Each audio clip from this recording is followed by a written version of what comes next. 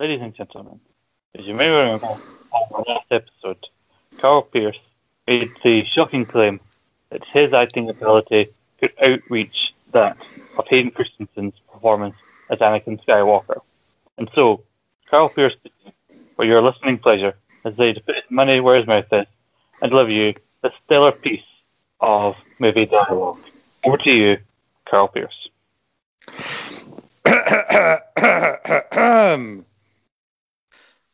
I don't like sand.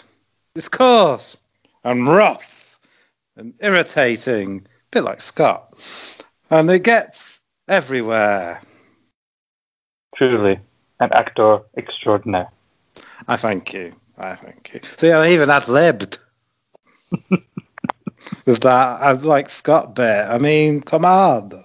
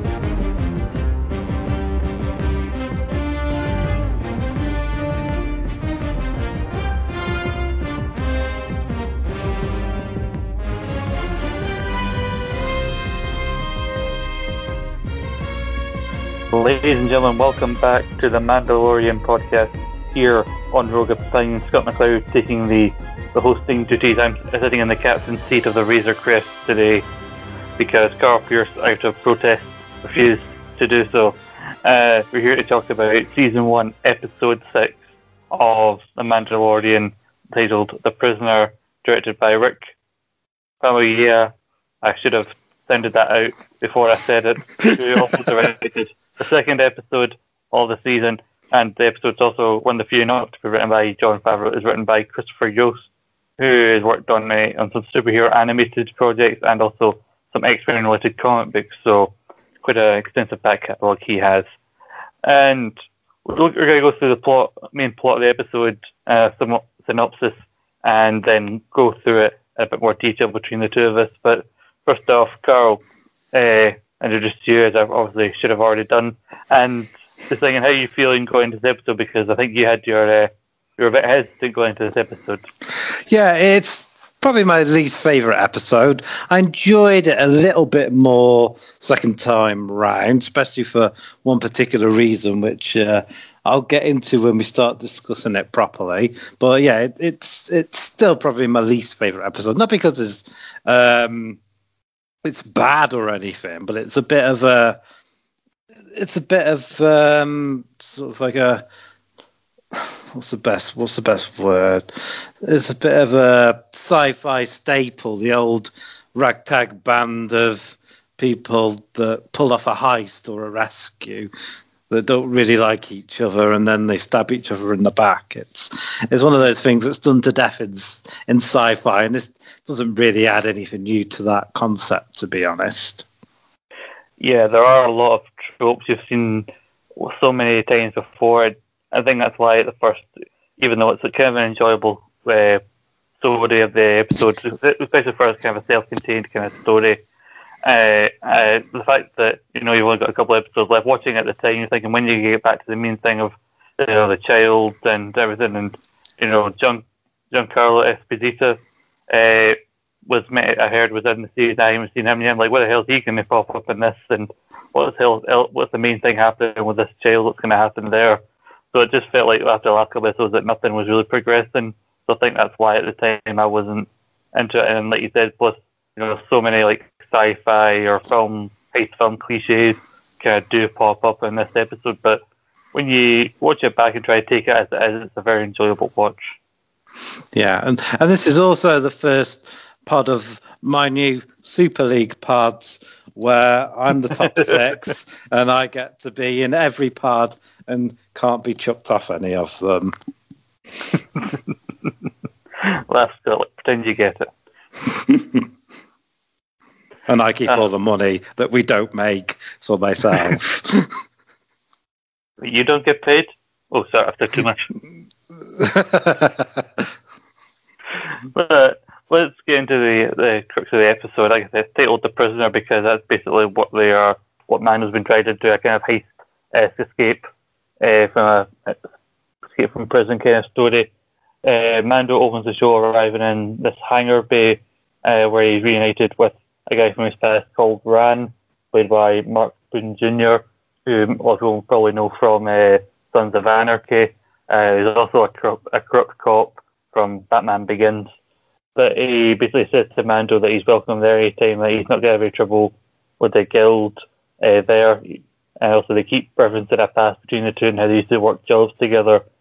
And he says that he needs him, and more importantly his ship, the Razor Crest, for a job. He said they claim that the guy that they're helping got in trouble with some rival gangs, but then it quickly turns out he got arrested by the New Republic. It's the New Republic prison ship they're having to break onto, and Mando's ship is kind of old, so it doesn't fit on the New Republic's database, so it'll manage for them to get there undetected.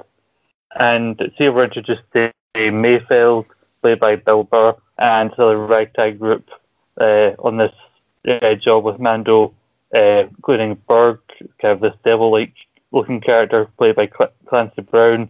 Second time he's been in a Star Wars-related project, having voiced, the third time he voiced Savage Opress, Darth Maul's brother in the Clone Wars, and he voiced a character for a couple of episodes of Rebels. I can't remember what the character it was called. And then Xi'an, whose brother is that they're actually getting out, and the tease that she had a kind of romantic thing with Mando. The tease that she was upset when he left, and she does say to him, "Why shouldn't I kill you where you stand?" when she first sees him. She's a weird character. I can't remember the name of the actress, but I know the actress played a wildling in Game of Thrones. They also have Zero, a droid, probably Mando doesn't like, voiced by Richard Ayoade. If ever a bit of casting was perfect there. And obviously they go on this prison break, and Quinn is the name of the guy who is Xi'an's brother, but Mando immediately doesn't take to these people because he keeps flagging them on the ship. They try to get him to take his helmet off. They find the child, who doesn't play a big role in this, but they kind of tease him, ask him if he's his pet or something like that. The job goes wrong after there's a human on the ship, when they said that they thought it was all droid manual operated, and then they end up killing him, but he's triggered a beacon to the New Republic, so they need to get out of there before they've got X-Wings on them. The job goes awry. They try and leave Mando in the cell, but he then has to hunt them all down and take them out. He returns Quinn back to Ran because it's a job, and Andrew Cody has to finish it. Then he leaves the tracker on them, which means the New Republic come down on them as Mando and the child escape. Also, Zero tries to kill the child at one point, but Mando manages to shoot him before he gets a chance. It's kind of a rough overview, there's a lot to digest there, and we will cover it. But how did you feel? It's quite a really diverse cast here, more so than some of the other episodes. I know we've had Carl Weathers and Gina Carano here, but there's a lot of noteworthy names in this episode. Yeah, I didn't realise Berg was Clancy Brown, actually. I like him. He's one of my favourite actors. And the Xi'an's Natalia Tena, who was the wildling that sort of befriended Bran and Rickon and looked after Rickon when he went on the run from Theon and who have you. So yeah. Yeah, it's not, as usual, it's a good cast. They've cast really well, and they get quite well known and good actors on the show to play some of these parts. And as you say, I always butcher his surname, Richard Ayoade. Ayoade. Yeah, it's because he's got that sort of dry delivery, hasn't he? That's perfect for a droid. Yeah. Also, everybody knows him as kind of the awkward mouse from the IT crew. And I remember the same year, like 2019, when this series was happening, he appeared on that year's Big Fat Quiz, and they told him, "Oh, you were on the Mandalorian this year." And Rick Sariwadi always has this look, and he had the same look when they had talked about him. Like they were asking him about being a Mandalorian. He had that look as if he couldn't give a fuck. Like, which is like one day someone who truly enjoys acting but will never clearly show it. Yeah, he's such a funny man, and yeah, he had a part in the Mighty Boosh, which I used to like back in the day as well. It always made me laugh. And yeah, Bill Burr, who played Mayfield, that's just what sort of made me pique my interest a bit more, because I forgot he was in it, as we saw him recently in a season 2 episode where we found out a lot more about him. Yeah, I do like there's a little. It's nice when a franchise can poke fun of itself or something like that. Like in here, they say that he was a former Imperial sharpshooter, and Mando assumes that means he's a stormtrooper. And he goes, "That's not saying much, because so many jokes over the years have been made about the fact that those scenes where stormtroopers are shooting at people, but like they never managed to really hit anybody." And maybe you immediately fires back like, "I wasn't a stormtrooper." And we learn more about what his role actually was within the Empire in season 2, as you said. But I think in these 2 episodes that he does appear in, Bill Burr shows that even though he's mostly known for his comedy, and that he is a really good actor. I know he's in that King of Staten Island, which is more of a serious film, which I've not seen, but I've been meaning to watch it. So he does give him a chance to show he's more like range as an actor. And I remember he told the story on one of his podcasts that the main reason he got into the show, because he didn't like Star Wars, is he met, I think it was some event that he met Jon Favreau, and he said that he was writing this role for him, and Robert liked it mainly because it didn't sound like what you'd think of Star Wars. It basically sounded like a heist, kind of thing, but in space, like actual characters that you expect to see in a film, but put in this like sci-fi universe. Yeah, that's a fair comment. He plays a good part, and as I say, he's even better, arguably, in the season 2 episode he's in. Mm-hmm. Yeah, I'd say so. I do like him because he has some of the best lines in here. Like he's cracking like jokes. Here and there, like when he sees the child, he looks at Xi'an and goes, "Did you two make that?" Even though it looks nothing like or like they don't even know what he looks like under the mask. Like they even say to him, like, "Why doesn't he want to show his face?" With, "What are you, a Gungan?" And then he imitates how a Gungan talks, like Jar Jar Binks. Which again, is an example like the franchise being able to like poke fun of it itself. And the actual Republic ship, I think, really. Look at the design of it. It's kind of like ships you'd see like the original Star Wars, but also when like they had the red light and everything, and like Mando kind of the guys kind of always looking over the shoulder where Mando tries to get his revenge. It kind of reminded me of a mix of like one of the Alien films, but also kind of a bit of 2001 with like the red lights and everything. So it's kind of some throwback to some other like classic sci-fi in that sequence.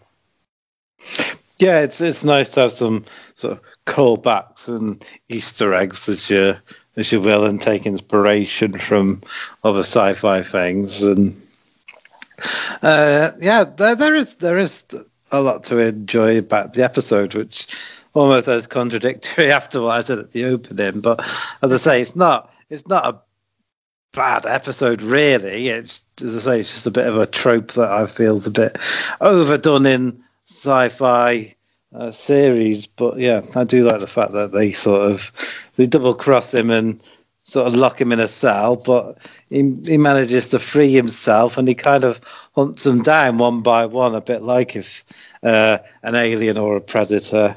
Mm-hmm. I think at the first they kind of tease the fact they might have killed them all, but then at the end they see that they're all on the ship but in a cell, which is unusual. I think from what we've seen as a Mandalorian up to this point, you would expect him just to like fuck it and try and like kill them. Which is, in hindsight, it's good that he didn't, because we wouldn't have got that really good episode with Bill Burr that we get in season 2. And he finishes the job. He sticks to his code, and when they talk about the helmet, they kind of mocking him for his code. She jokingly says like, this is the way, and then she's not even she's seen him without his his helmet on, and we learned a few episodes ago he's not taking his helmet off in front of people since he was like a child, and so he finishes the job, but he knows they were going to probably double cross them anyway, so he basically like tricks them. He takes the Draken's fob and basically lets the Republic basically blow their base to hell. Yeah, it's a nice little trick. I forgot how it ended, to be honest, when I was rewatching it. But yeah, I thought it was like a clever little thing that he kept that tracker, because they were going to send like a gunship after him, weren't they, to blow him out of the sky? But it was one step ahead of him, probably knowing they'd try and double cross him. Yeah, I do like that that paid off, the idea of that tracker, because it could have been easily used as like just a plot device, because like they say they've got plenty of time when they go down, but then when they accidentally they see the guy on the ship, and we get to see a bit of Mando's humanity here, like not wanting to kill the guy, like we don't want to kill anybody, just like just let us go, let us take our friend out of here, and we'll leave.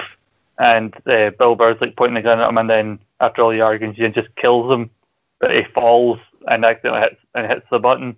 So now they're on a timer, and that kind of ramps up the tension, which is a good way to move the plot along. But then they pay it back by like saying like, well, he held on to it and he used it to get back at them. And I do like that they, in a kind of serious moment where they realize like, oh fuck, we're going to have like the Republic on us. They managed to inject some humor again into it when Bill Burr just looks at and goes, "Is that blinking before?" Yeah, he's got great comic timing, hasn't he? And Mando trying to stop them from killing that guard-like bloke, I think it was. I don't think they really say. I can't remember what they said his name was, but he was only on screen for a while. And like Mando even says like he's annoyed because he realizes there's so much of the job they didn't tell him, like the fact that it was a Republic ship, and then the fact that they told him it was all droid like monitored, and not expecting there to be an actual person on board. Yeah, he does seem to be quite easily duped, Mando, to be fair, which we'll also get into when we review the next couple of episodes leading into the season finale. Won't spoil anything now. You know, most people listening have probably seen it already. But yeah, perhaps I suppose his policy of not asking too many questions does come back and bite him in the bum from time to time. Yeah, because like he and Rand talk about the policy of the place they went to get this job, they had no questions, and like he's also annoyed about he doesn't want to deal with the Republic because he's already got the guild after him, and also he's also been involved in a lot of illegal activities, so the Republic won't be fond of him either if they catch him. And I think with what we learn more about in season 2 about how he was brought up, also being a foundling from a young age, being brought up by this group of Mandalorians who have a certain way of doing it from other Mandalorians, that he's basically been, I think it's because of the way he was brought up and the ideas that he was all raised on that's focused on. I think he's easy to be able to be, because it's all been drilled into him from a young age, he's willing to believe. I think you get what I'm trying to say. It's easily, yeah. I think it's because of how he was brought up and was like fed this same rhetoric by people, this is the way, finish the job, and he's already agreed to do it. So even though he keeps finding out like, oh, they lied to me about this thing, he still goes through with it. Yeah, definitely, and it gets him some money, which he's in desperate need of at the moment, especially as he's sort of on the run with the child. I also like, there's quite a funny bit I like where Rich Iodi's android tells them we've lost communication, and that means you can't hear me anymore. And he carries on rambling for like 2 minutes, even though he's already stated that they can't hear him, which I thought was hilarious. Yeah, that was good. The idea that I was trying to make about Mando kind of sounded better in my head before I tried to explain it. But he's been brainwashed from a young age, that's what I'm basically trying to say, so he's easily fooled at times. But he is still wary of people, I think, more often than not. And I think also it helps that they're cut off from Zero, because he was the one mapping them through the ship. They easily got to the cell that they were going to, and then now that he's not communicating with them, so now they're trying to find their way around this ship they've never been on before, and now they've got an annoyed Mandalorian after them. It kind of ramps up the tension in that regard of like what's going to happen next. And with Richard Ayoade's character, he's obviously going on about how smart he is. Like, he tried to make modifications to the ship, but he said, like, we're still only running at 67%. Like, why the hell are we using this ship? And then that's where you learn about it not being on the database, so it's easier to get in undetected. But his whole thing is basically talking about how superior he is than everybody else, because he's a droid, and then he's easily outsmarted by a child. He is a child, but he's technically 50 years old, but still, like, with the mind of a child, is easily managed to fool this so-called super intelligent android. Sounds a bit like most 50-year-olds when you say it out loud, with a mind of a child, especially mad. Yeah, but so I don't know why his first instinct when he sees a child is to try and kill it, but because he finds like a transmission from Carl Weathers' character, and he's trying to like tell Mayfield about it. Like, he's got info on the Mandalorian that they could maybe use, and like he's talking about a package. So I think he maybe assumes that that's what he's after. But it's weird that his first instinct is to try and kill the child, and then Grogu kind of takes some of this week, plays this game of cat and mouse with him until he's ultimately killed by Mando. Yeah, I thought, because at the end I thought he'd used his force powers to defeat the android, but it turned out it was Mando shooting him from behind. Yeah, I do like that they tease, like, he had his wee hand out, his eyes are closed, he's about to use it, and it's been a couple of episodes, so you think they're actually going to do it, and then just the gunshot, and there's this Mando there's like, nah, it takes too long, fuck it. Like, kind of like Indiana Jones, where the guy's throwing the sword around, and he just goes, fuck this. He's that sort of situation, man. Yeah. So, like, the fight with Berg was good as well, because he's so sort of strong and powerful. None of his tricks were working. His flamethrower had no effect. He obviously couldn't outpunch him or anything. In the end, he had to trap him with the bulkhead doors to knock him out. And I actually assumed that killed him at first, until, as you say, the end sequence when they're all trapped inside the prison ship themselves. Yeah, because like what happens with Xi'an and Mayfield is a bit more ambiguous, but the fact that doors just shut on Berg, you assume that would have killed him, because like in the first episode, I'm pretty sure he cut somebody in half with a door, and like one of the first sequences you see of him, so you'd assume that would have killed him. And it is nice to see the two actual fight, because you know Berg, ever since he saw Mando, was like looking at him like, you know, like, I didn't expect the Mandalorian to be so tiny. You guys are supposed to be some of the best warriors in the galaxy and all that. So he's basically been underestimated the whole episode, and he's trying to prove himself, and then Mando manages to basically outsmart him in the end with the doors, and Lando's the one having the last laugh. Yeah, because it's quite funny, because he's this one that comes down on him first, but then you see him lifting it back up, and then these two from the side come crashing down into him. Yeah, and I thought that Mando, I think it was good that like in the first episode or so, you see him as just kind of, he's kind of a badass, and he still is, but he's not really an emotional person. But I think we talked about over the course of the first couple of series that as the show goes on, mostly because of his relationship with the child, you see more of a humanity to him, and he's got this kind of code that he lives by that means he's not that cold-hearted. And I think it's perfectly shown in the idea that, you know, he doesn't like droids, which they flag him for, both in the idea of, like, you know, Xi'an jokes that, oh, you're going to be able to handle it, you know, because it's all droid-operated, and also the fact that Zero's piloting the ship, which he doesn't like, but when he sees this guy here, like, he doesn't want to kill him, he just wants to do the job he was hired for. So everybody else is like, let's just kill the guy and get out of here. He's the only, like, voice saying, like, no, let's not, let's just, like, find the cell and go. Which you wouldn't have thought you would have gotten from him like a couple of episodes previous.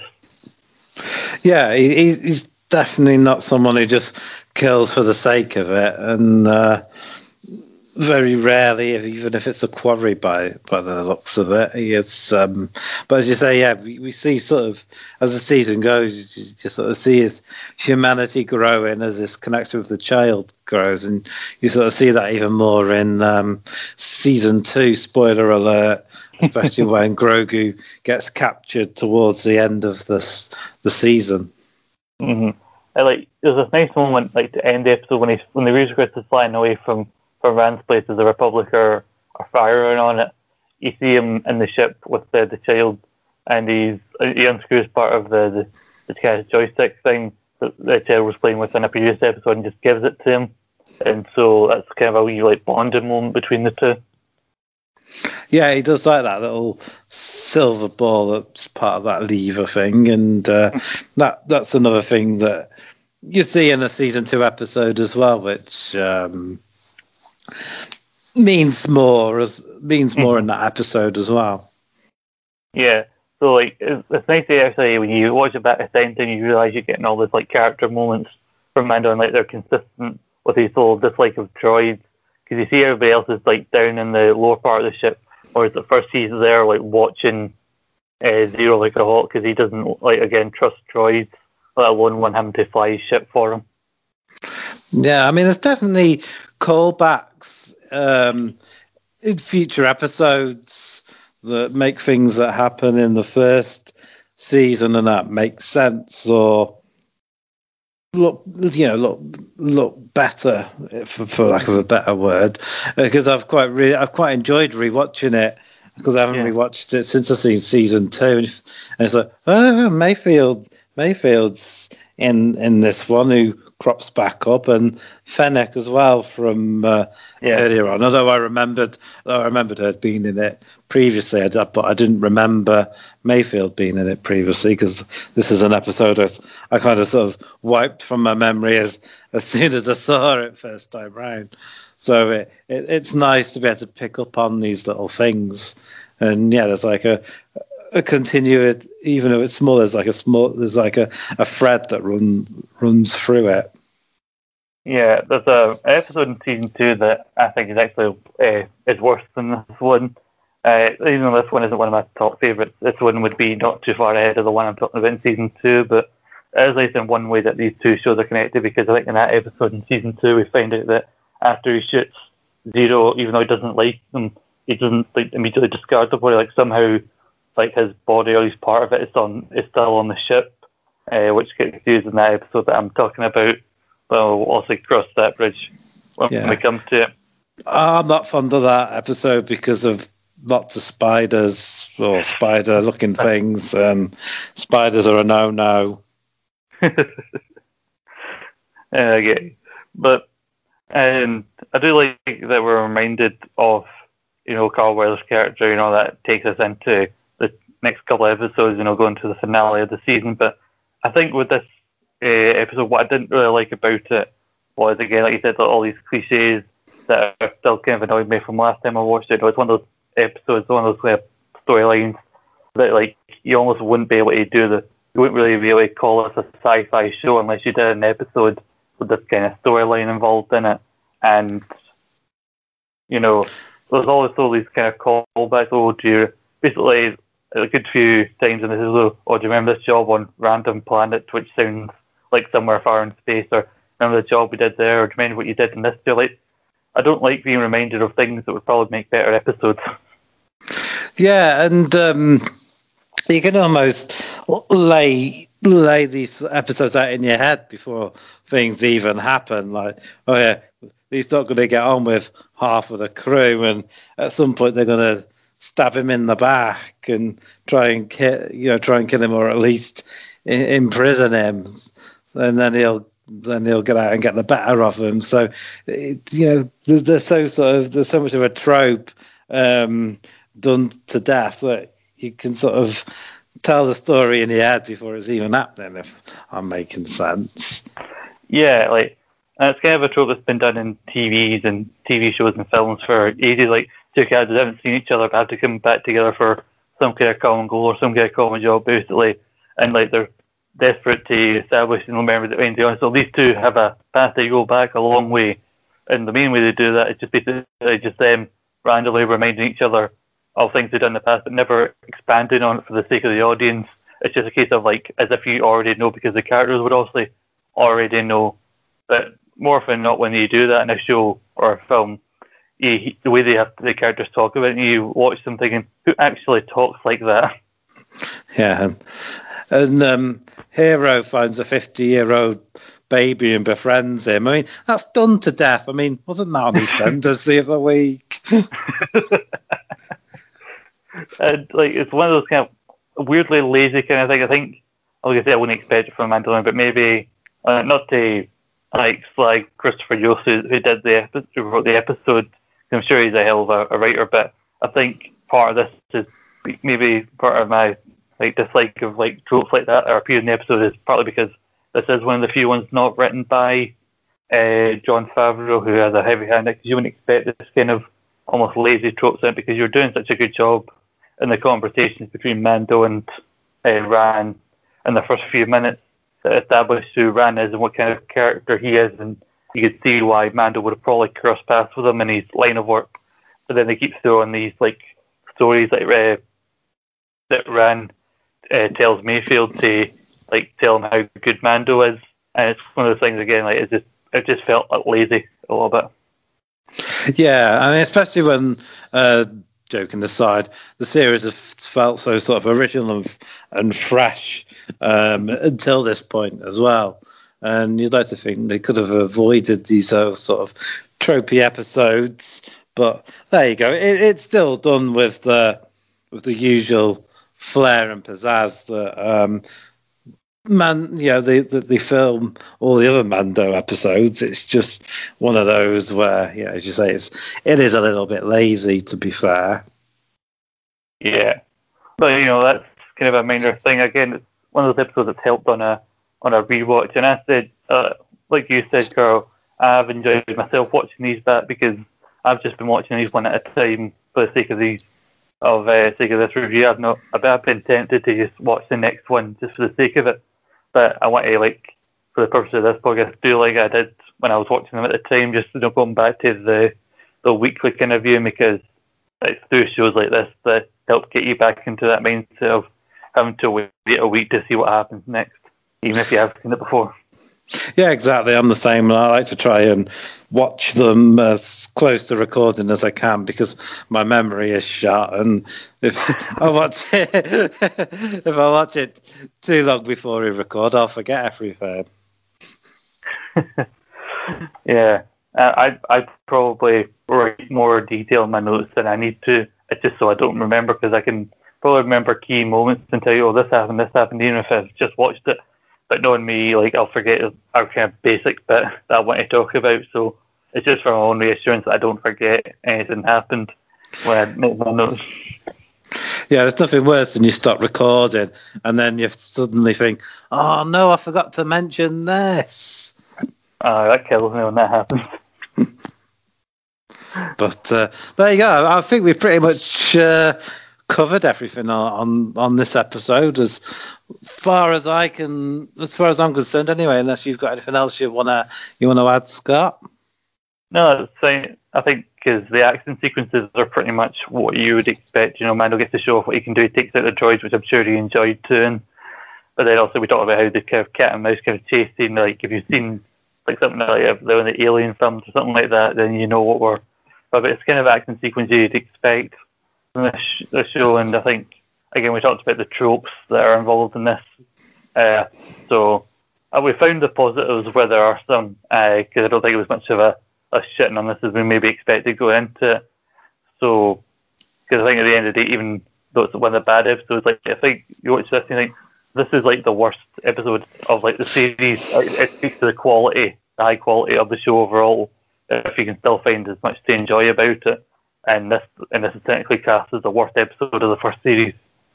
Yeah, it's still a lot better than some of the better episodes of a lot of other series out there. So it's still it's still worth watching.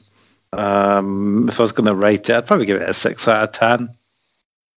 I'd probably say that's fair as well. I'd go with that. because I tried to get all the positives out of the way and like little things I picked up the second time as I could before giving any criticism. So I made sure we got as much as we could. Everything that this episode was worth, we got out of it, and I definitely would say a 6 out of 10 is probably fair.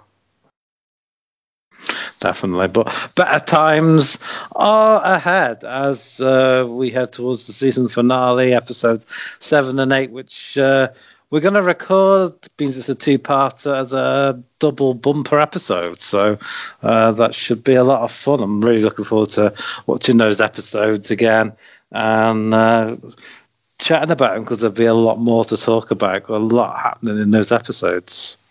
Yeah, because that's the closest the show really gets to kind of a two-parter in terms of like the show, because episode 8 picks up immediately from like episode 7. So I'll be really excited to talk about that, really delve into the details of those two episodes. But Carl, there's also a lot going on here at Rogue Opinions, so maybe tell the people what some of that stuff you're involved in is, other than this obviously fabulous show. Yeah, well, there's a Banter Munich episode out right now. Me, Reese and Liam back together as a threesome to discuss the weekend's games, and also to give you our rogue opinions on the new Super League, which looks like some clubs are already pulling out of as we speak. So that went well, didn't it? That lasted long. And there's also the Rogue Chronicles I do with Liam, where we talk about villains of pop culture. So another one of those should be out shortly with any luck. And do I do any more podcasts at the moment? I'm not sure that I do. Oh, yeah, there's Takeover. They're still relevant. Takeover, Stand and Deliver.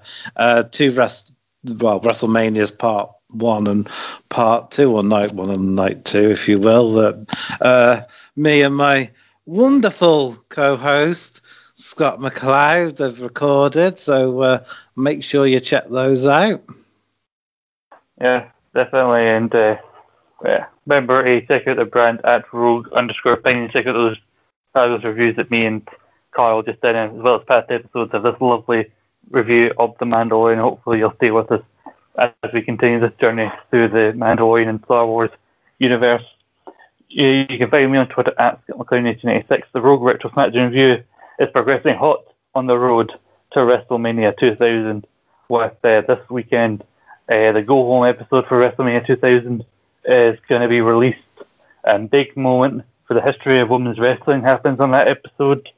And then the following week, we will have the WrestleMania 2000 review. But you can't wait for that. One of the greatest WrestleManias of all time. On the plus side, though, Team Godfather is on there. Yeah. Who among us, Carl, is the D'Lo Brown of the group?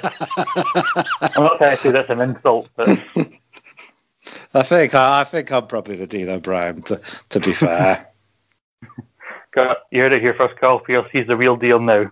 And also, check out Carl joining me and Nathan on a recent rebooking podcast, or a fantasy booking podcast, sorry, where we book our own version of WrestleMania 37, and you hear some complaints about Night 2. Maybe ours was a little bit better, especially if you love Disney.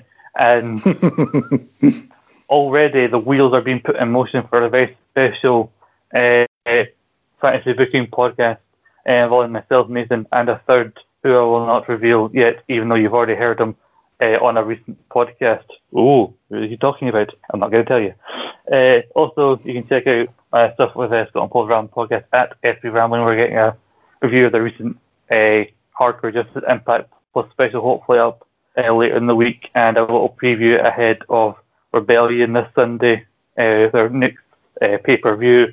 Also, on Eat Sleep Suplex Retweet, I've got some stuff there. I was recently on their most recent feature show covering Dark Side of the Ring, standard episodes from the first two series there, and we have a little look ahead to season 3, which starts on the 6th of May, I believe. And this Sunday, the same day as Rogue Retro SmackDown, over on ESSR's podcast feed, the latest episode of a show I do over there called East Meets West, where me and my friend Grant talk about all the goings on in New Japan Pro Wrestling. So, if you love the sound of my lovely voice, God knows I don't. God knows I don't. You can hear me twice, first on SmackDown, and then on East Meets West, depending on which one you find first. But sounds like you're permanently stuck to a microphone, Scott. Yeah, I forgot. I have fallen out of love with my own voice long ago. I just want to go to bed and just sleep for 24 hours. Is that too much to ask? Yes. Well, that's that been decided. Until next time. I bet you're even podcasting in your sleep, aren't you? You probably don't even know it. You're setting up and you're talking about, I don't know, AEW Dark or something. You'd have to pay me to do a podcast where I have to regularly talk about AEW Dark. How they do the quality wrestling, but it's basically superstars in the modern day, isn't it? Just name you recognise versus someone you've never heard of. Who's going to win this one? I wonder. So basically stick that right up your ass. I've not even had a chance to watch Dark Elevation, and you know what? I doubt I ever will. See, this is why we have to have the Super League of podcasts so I can pay Scott. Yeah, this is why we used to do grapple updates, because it's so much of a pain you have to do individual reviews, just fucking clamp it all together. There's so much going on.